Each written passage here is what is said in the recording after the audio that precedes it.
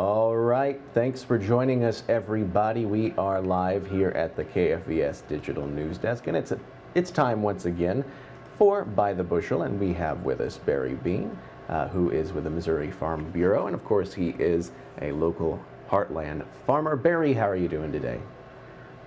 Well, I'm doing well. Conditions are good here. Was out earlier this morning doing a brief tour of the crops. I know our cotton and soybeans in particular are off to a great start. The early corn looks good. Did see a few people putting out some poly pipes. So, to maintain the tradition that no farmer is ever 100% satisfied with the weather, we'd sure like about an inch rain this Friday afternoon. But things look good. Things look good, and we're enjoying this. Absolutely, absolutely. And myself, I get whenever it gets to this sort of weather, I get sentimental about being back on the farm, or at least sentimental about whenever being back on the farm, and square bales and things like that were at their very, very most tolerable during conditions like these, and so that's certainly what this weather reminds me of. But yeah, absolutely. I was never fortunate enough to have square bales at this time of the year. We had a pea hay for a while, and I do remember throwing a lot of pea hay in July and August when this would have been freezing. So I associate hay with it being about 1,000,000 degrees, having your shirt off, and coming in looking like you'd been attacked by a porcupine from all the scratches on your arms and chest. I guess I should clarify that these are few and far between, because of course, yeah, hay being further along in the summer. But whenever you get this sort of some of that cool down in that's mainly it. But sort of have to pretend I know what I'm talking about, even. I just worked there. I didn't know what I was doing. I just worked on the farm. I didn't know what was going on. But the fact that bales used to be square already puts you ahead of about 90% of the non-farm population. So You've got some credibility. There you go. And if you get into really the weeds of it, you got the big square bales, but those are fewer and far between. I mean, those are a novelty. Anyway, gotta get me back on track here. But as far as some of the things that farmers are watching today, some of those numbers and headlines, what are farmers keeping their eye on with the markets and news? Here we go. We'll hop over here to and give that just a second. Okay, here we go. And as we've been doing the past few weeks, we'll start off just looking at the Dow Jones Industrial Average to get a general idea of where the economy is today.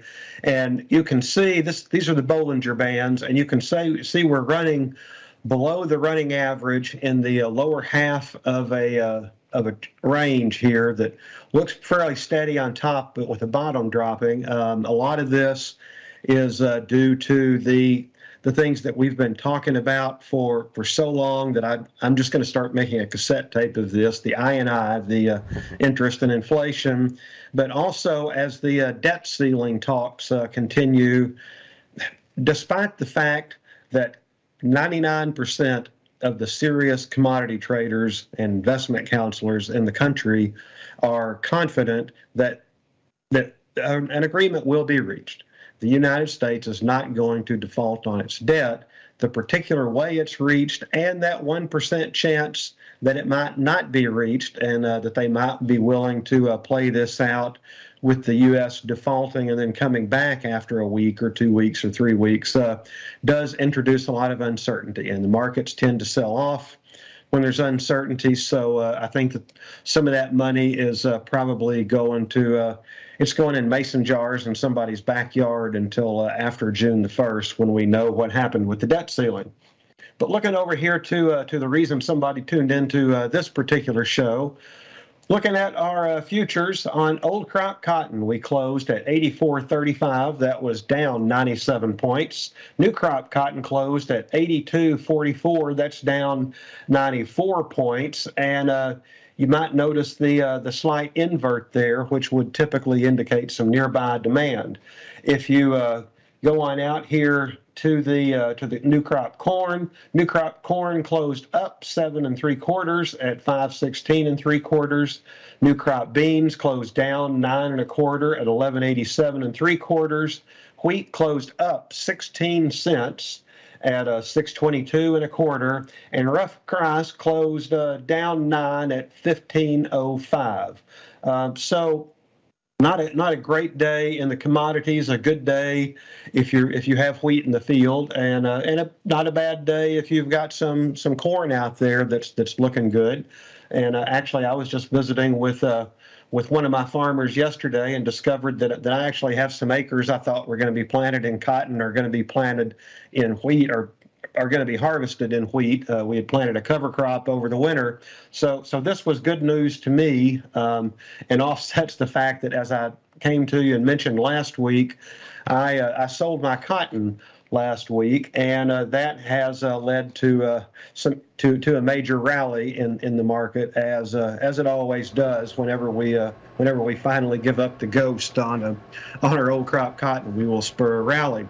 Other things going on, of course, the U.S. dollar is strengthening a little bit, and that is because, as I mentioned earlier, the growing confidence in the financial sector that President Biden and Speaker McCarthy will be able to reach some sort of an agreement on the debt ceiling, and that the Senate will go along with all that as well.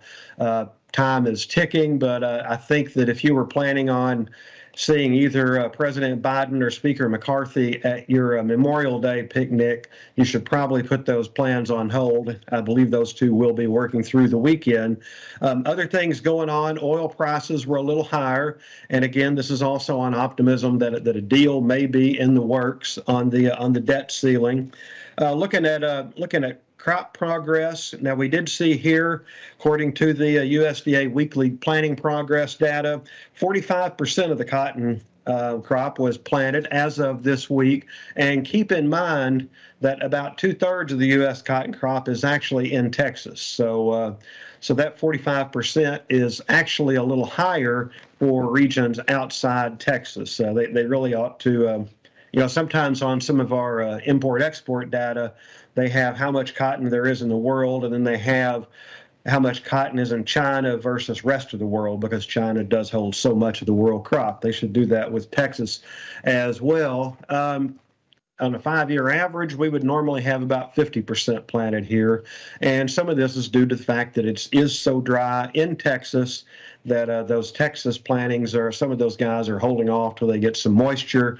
I read in another story that apparently a lot of Texas producers are taking a very serious look at grain sorghum, or milo maize, milo as we refer to it here. And anyone who's familiar with that crop is probably scratching a little bit right now, because nobody enjoys harvesting milo.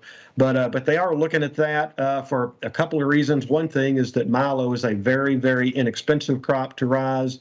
Milo prices typically move hand in hand with corn. Corn prices are looking a little better, as you saw here. And also, milo typically improves the soil for the crop to follow. So if you are a Texas cotton producer, you can go out, plant some milo, keep your money in your pocket through the season, hopefully sell your milo for a decent price. Even if you just get a break-even price on the milo, next year you're looking at improved situation when you go out there to plant cotton. You're going to restore some of the soil health, restore some of the nitrogen in that soil. So we're seeing some of that go on in Texas. As I just mentioned earlier, we saw soybeans sell off and the corn rise. We're looking at basically a very, very dry weather outlook for the Midwest. We're shifting from a La Nina to El Nino, and typically in an El Nino summer, we will see drought in the upper Midwest, where a big portion of the corn crop is produced.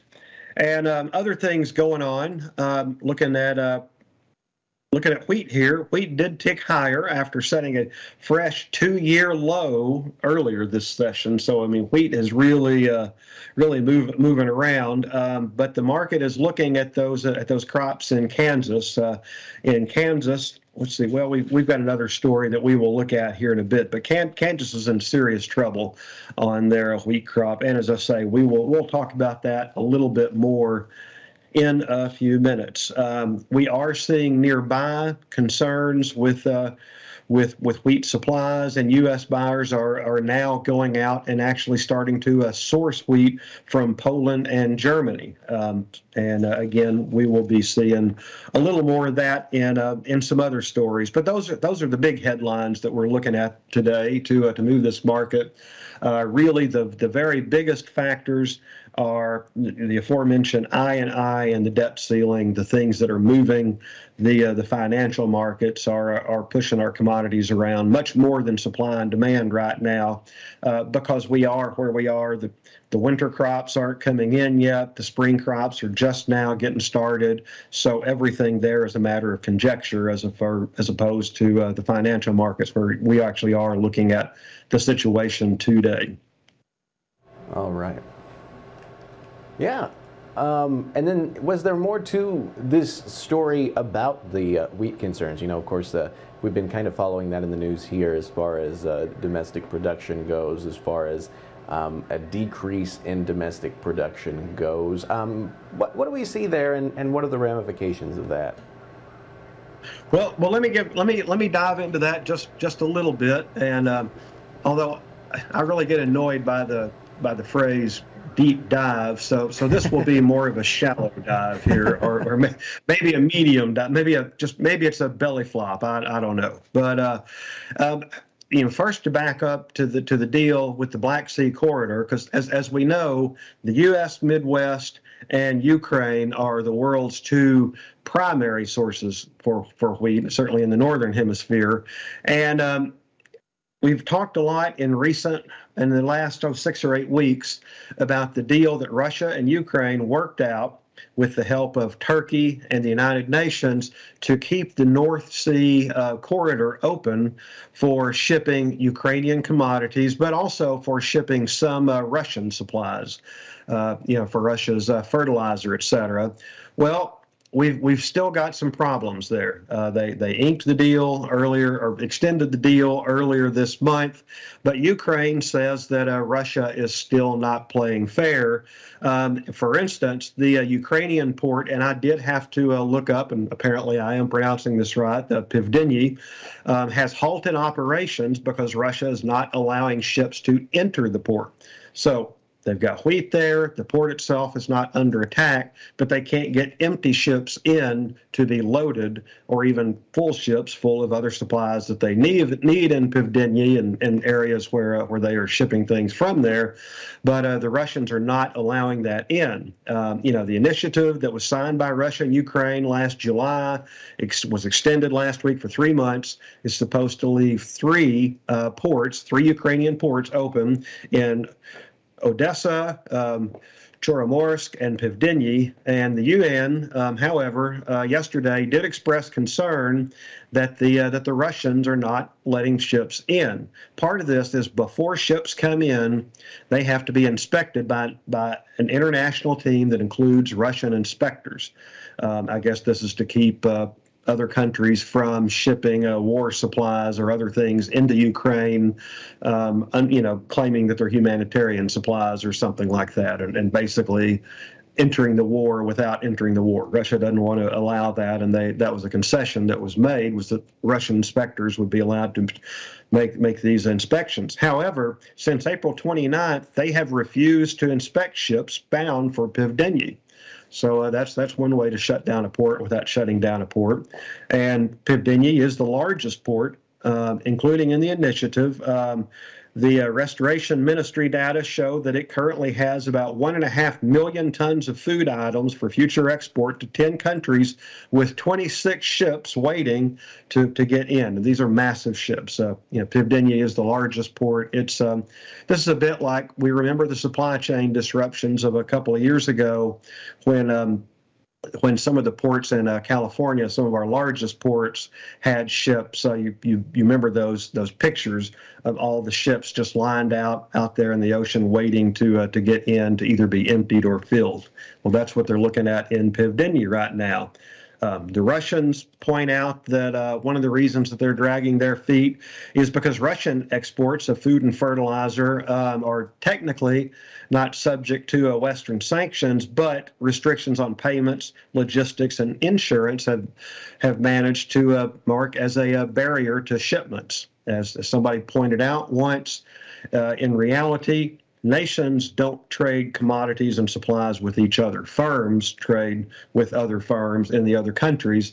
And if those firms can't get financing, if they can't get insurance or permits, then the goods can't travel. So Russia is alleging that the West is using subterfuge to keep them from trading. So apparently they're going to return the favor and keep Ukrainians from trading. So that will be something to watch. And that is one thing that's potentially going to boost wheat prices in the near term. As we mentioned earlier, there is some near-term demand. Now, also, when you first introduced this segment, we did talk about the concerns in Kansas, and in Kansas, we are seeing a lot of producers file insurance claims on failed acres. These are wheat crops that they do not expect to make a harvest. They do not expect to carry to the harvest, and this is due to drought, and they have had some extreme cold conditions this winter, and abandoning these fields. This is abandonment is the technical term, will result in a smaller U.S. wheat supply in the world's number 5 wheat exporter, which will send the U.S. wheat supply down to 16-year lows. This is also causing some major problems economically in Kansas, because you've got an awful lot of these small towns that, as much as towns around here used to be cotton towns, or say towns up in the Northwest are timber towns, these towns in Kansas really are wheat towns. And basically the entire town, the diner, the local grocery store, the gas station, the hotels, etc., absolutely depend on the wheat trade to make money, so that the locals have money to spend, and also these traveling harvest crews that will come in and stay in the region for a couple of weeks, fill the hotels, the cafes, the stores, and even the implement dealers with paying customers. As the wheat crop is reduced, obviously those activities get dramatically reduced. Another thing also, there's a lot of pressure right now because we're seeing the soaring prices for hay, which means that a lot of these producers can actually make more by cutting their wheat for hay than they can by cutting their wheat for grain. This is, again, due to the drought in the Midwest, and a lot of cattle producers are absolutely paying top dollar for hay. We saw this several years ago. I believe it was in 2017, maybe 2018, when the drought was so high. I know here in Missouri, we even saw Governor Parson untie some money and some shipping regulations to help producers find hay. The Department of Agriculture worked very hard to try to alleviate that crisis. So it's a tough situation over there in Kansas. We'll be paying close attention to it. Certainly for Missouri producers who are not in a drought, their suffering may lead to higher prices for us on our wheat. This is something that doesn't happen that often, but with the North Sea shipping channel having a question mark on it, and the Kansas crop in trouble, and the rest of the nation's crop being fair to middling at best, I think that we should probably look for continued high prices on wheat. So this is probably a great time for folks who have left the wheat in the field. All right. Good to know. Good to get a grasp of the situation there.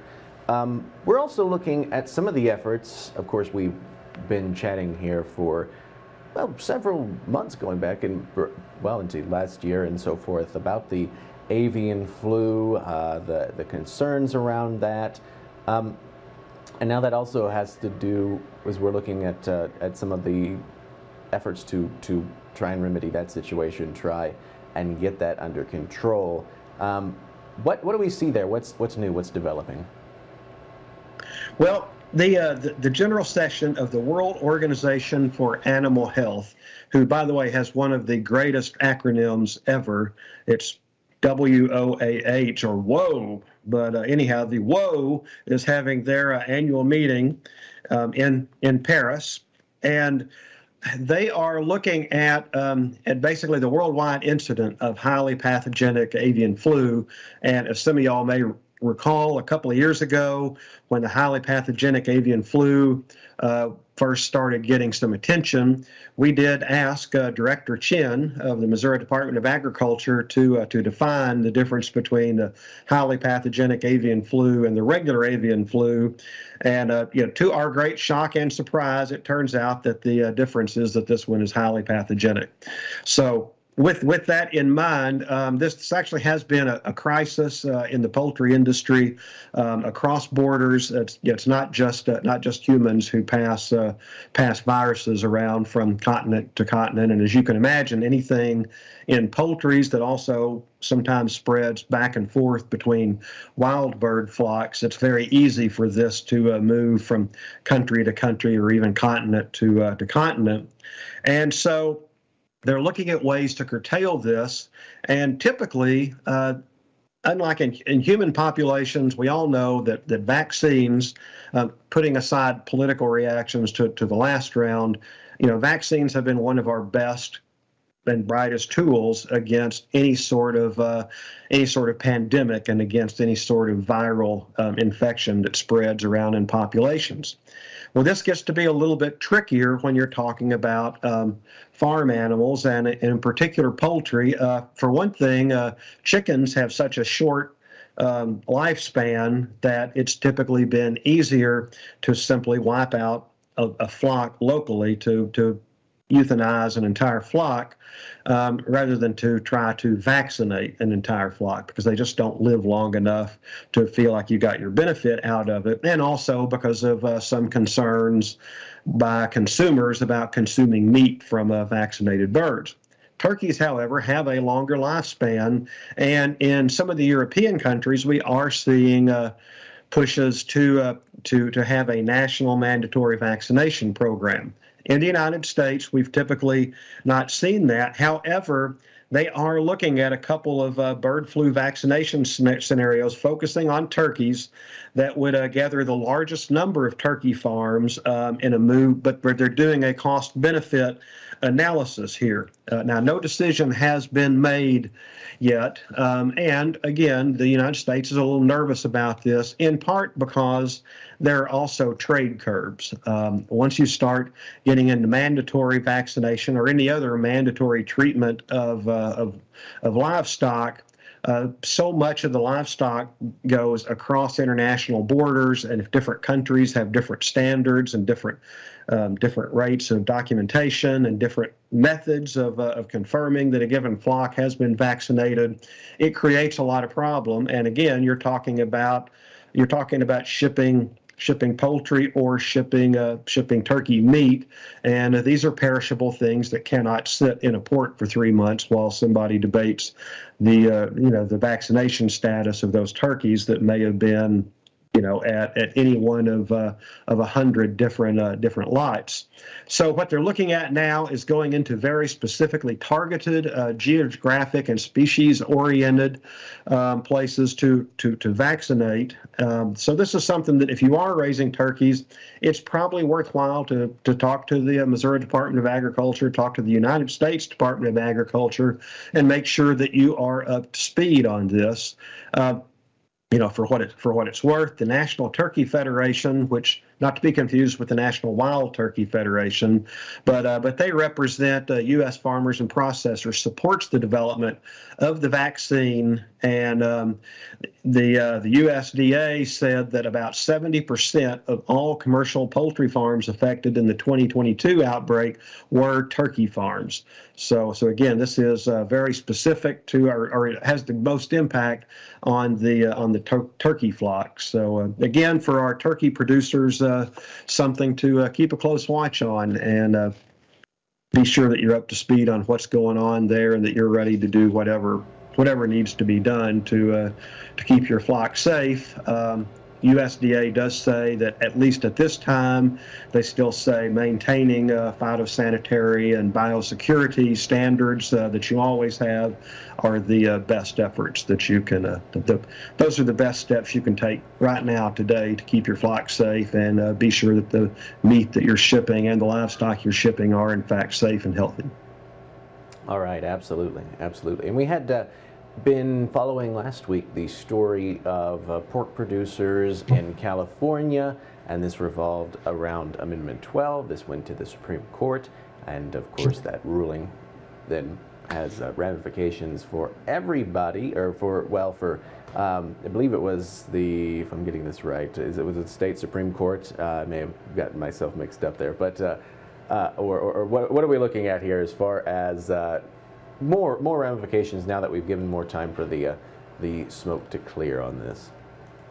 Sure. Well, in a nutshell, Amendment 12 was a California amendment, a ballot initiative that basically came in and said all pork sold in California had to meet certain standards, that the pigs had to be raised according to a particular set of rules. Now, this was a problem because California only raises about 15% of the pork that they consume in California, and what it meant was that in order to sell pork into California, that your pork had to meet those standards, and according to California's interpretation, that meant that they could send their inspectors out to other states to inspect. It went to the Supreme Court, the two sides, with California saying, look, we can set the rules however we want. If you want to sell a product in our state, it's got to meet our standards. This is local control.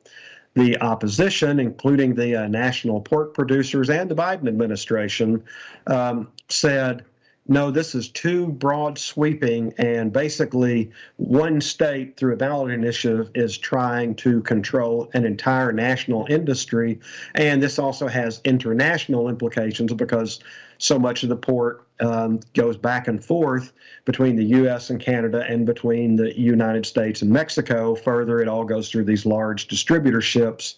So it's not always clear where the pork chop that you bought in your grocery store locally, you don't know, that may have come from the hog farm down the street. It may have come from a California hog farm. It may have come from a New York hog farm. There's no good way at present to have that information. So that's the background. And the Supreme Court ruled on the side of California. They said, nope, California can do this. It's a local control issue. The legislature is looking at different ways to control that. Well, there was a prediction made by a lot of the folks who said, well, once California does this, we expect to see other states come in. And sure enough, we saw today, or this week, a measure in New Jersey. Now, this is not a new measure. About 10 years ago, when Governor Chris Christie, as some of y'all may recall him, he ran for president back in 2016, and he may have run also in 2012. I don't recall specifically, but he vetoed a pair of proposals for New Jersey to ban gestational crates to confine pregnant pigs. Now these gestational crates, animal rights activists, people like the Humane Society of the United States, and by the way, they are not related to your local Humane Society. They're actually an animal rights organization. So when you hear them, they are similar to, say, PETA or other organizations that take on animal rights issues from an animal rights perspective. PETA says that these crates are too small, that they confine the animals, and they're inhumane. Pork producers say that these crates actually protect the pregnant sows, and that there are a number of health benefits to putting them in these gestational crates, among other things, to protect the piglets. Well, in New Jersey, the State Assembly Judiciary Committee this past Thursday unanimously approved a bipartisan bill that would require the State Board of Agriculture and the State Department of Agriculture to adopt rules and regulations restricting the confinement of breeding pigs as well as calves raised for veal. So this is, as you might expect, a little controversial, and given the Amendment 12 ruling, again raises the specter of, is this also going to extend to pork that is, quote unquote, imported into New Jersey from neighboring states or even from here in Missouri? What sort of rules, if you sell to a distributor, if you sell, say, to Cargill, and Cargill is selling meat in New Jersey, is Cargill then going to require you with your hog farm, say in Perryville, there to use, to not use these gestational crates that you've been using? Now, on one side, the folks pushing for this legislation are folks including folks like Stephen Van Zandt, Debbie Harry, Chelsea Handler, and Ethan Hawke, all noted agricultural authorities, and the Animal Legal Defense Fund. And then on the other hand, you have the New Jersey Farm Bureau, the New Jersey Department of Agriculture, the National Pork Producers, et cetera, on the other side. So you see that these are not people that are natural allies. They have got very, very different perspectives on how agriculture should operate and very differing levels of agricultural expertise. However, and it is fascinating to me, the New Jersey Farm Bureau managed to get together with some of the animal rights organizations and work out some compromise wording going into the measure that would allow Farm Bureau and the pork producers to still have a hand in defining what constituted these gestational crates, and to try to find some middle ground so that they actually basically agriculture has a seat at the table in these negotiations, because the Farm Bureau stepped up and negotiated with the other side. I'll reserve further commentary than that about how willing the other side was to work on that. But this is certainly something to watch. As we mentioned in the previous Amendment 12 discussion, the vast majority of pork in the United States goes through very large distributors. So for some of you, this may be cause to reconsider going out and supporting some of your local hog producers who also have meat facilities. The Missouri Farm Bureau has a directory on their website at mofb.org of local producer processors where you can actually buy retail meat from someone who's producing pork in your area. Not every pork producer has an approved butcher facility, but a lot of them do, and a lot of butcher facilities are closely aligned with local producers. So that's something you might check out as well. A lot of the national pork producers and Missouri Farm Bureau feel like a strong network of the local producer processors is probably a good thing for the industry, and will provide an outlet if things like Amendment 12 begin to restrict the ability of Missouri producers to produce pork in the way that they feel is, in fact, most humane and most effective. So anyhow, more stories there to keep an eye on. All right. I know as well, I believe that we have then reached that time in the show regarding our invasive species of the week, and more and more of these sound more and more like they ought to be in some sort of old black and white horror movie where there's a giant creature, that is somehow terrorizing some sort of city, and that certainly goes for today in terms of the invasive giant spider. Can you tell us more about where we're seeing this, what this means? Well, you buried the lead just a little bit there, and let me just repeat. We're talking about invasive giant spiders. That's you could put all the rest of it aside, but invasive giant spiders is the headline here. So when I was reviewing I have this great Google feed that brings me stories about invasive species from all over the world. But when I found that the U.S. was battling invasive giant spiders, I thought, well, this is just too good to be true. Well, especially because right now they're in the southeast, and I have no intention of going to the southeast for a little while. But I'm going to put a picture up here, and let's see. Here we go. Okay. Now here you can see our giant invasive spider. I'm just going to leave him up here for a few minutes, and tell you that from here to here is a little over an inch. It's about 1.25 inches. And then you add another 3 to 4 inches behind and 3 to 4 inches in front for the legs. So these are called the Joro spider, and they have apparently spread all over Georgia as well as neighboring states there in the southeast. But this is doubly fascinating. And okay, we'll hop back over here to. There we go. We'll. Yeah. I wouldn't want to send anybody into an arachnophobia fit, but this is fascinating. Some of the research they've found is that ordinarily invasive species are very successful because they are very aggressive, and either they replace the native species, or they attack the native species, or they're more effective at eating than the native species. And none of those seem to be the case with the Joro spiders here. And what they did is they went out and they did some research to determine just how aggressive they were. And what the researchers did is they collected Joro spiders. As you can see there, they look a little bit like what we would call a garden spider here in Missouri, although garden spiders are typically about half this size, and they're still some of the largest spiders that we have. But they would take these, take them into the lab, let them build a web, and for what it's worth, their webs can be as much as 6 to 8 feet across, and sometimes two of these will form webs together, so there may be a 12 or 15 foot web out there, completely blocking off a trail or a portion of the woods or shrubs. But once the spiders got into the lab and started building webs there in the lab, they would go and give the spiders 2 puffs with a turkey baster. Now, this story has not only invasive giant spiders, but we have turkey basters. This story's got a little something for everybody.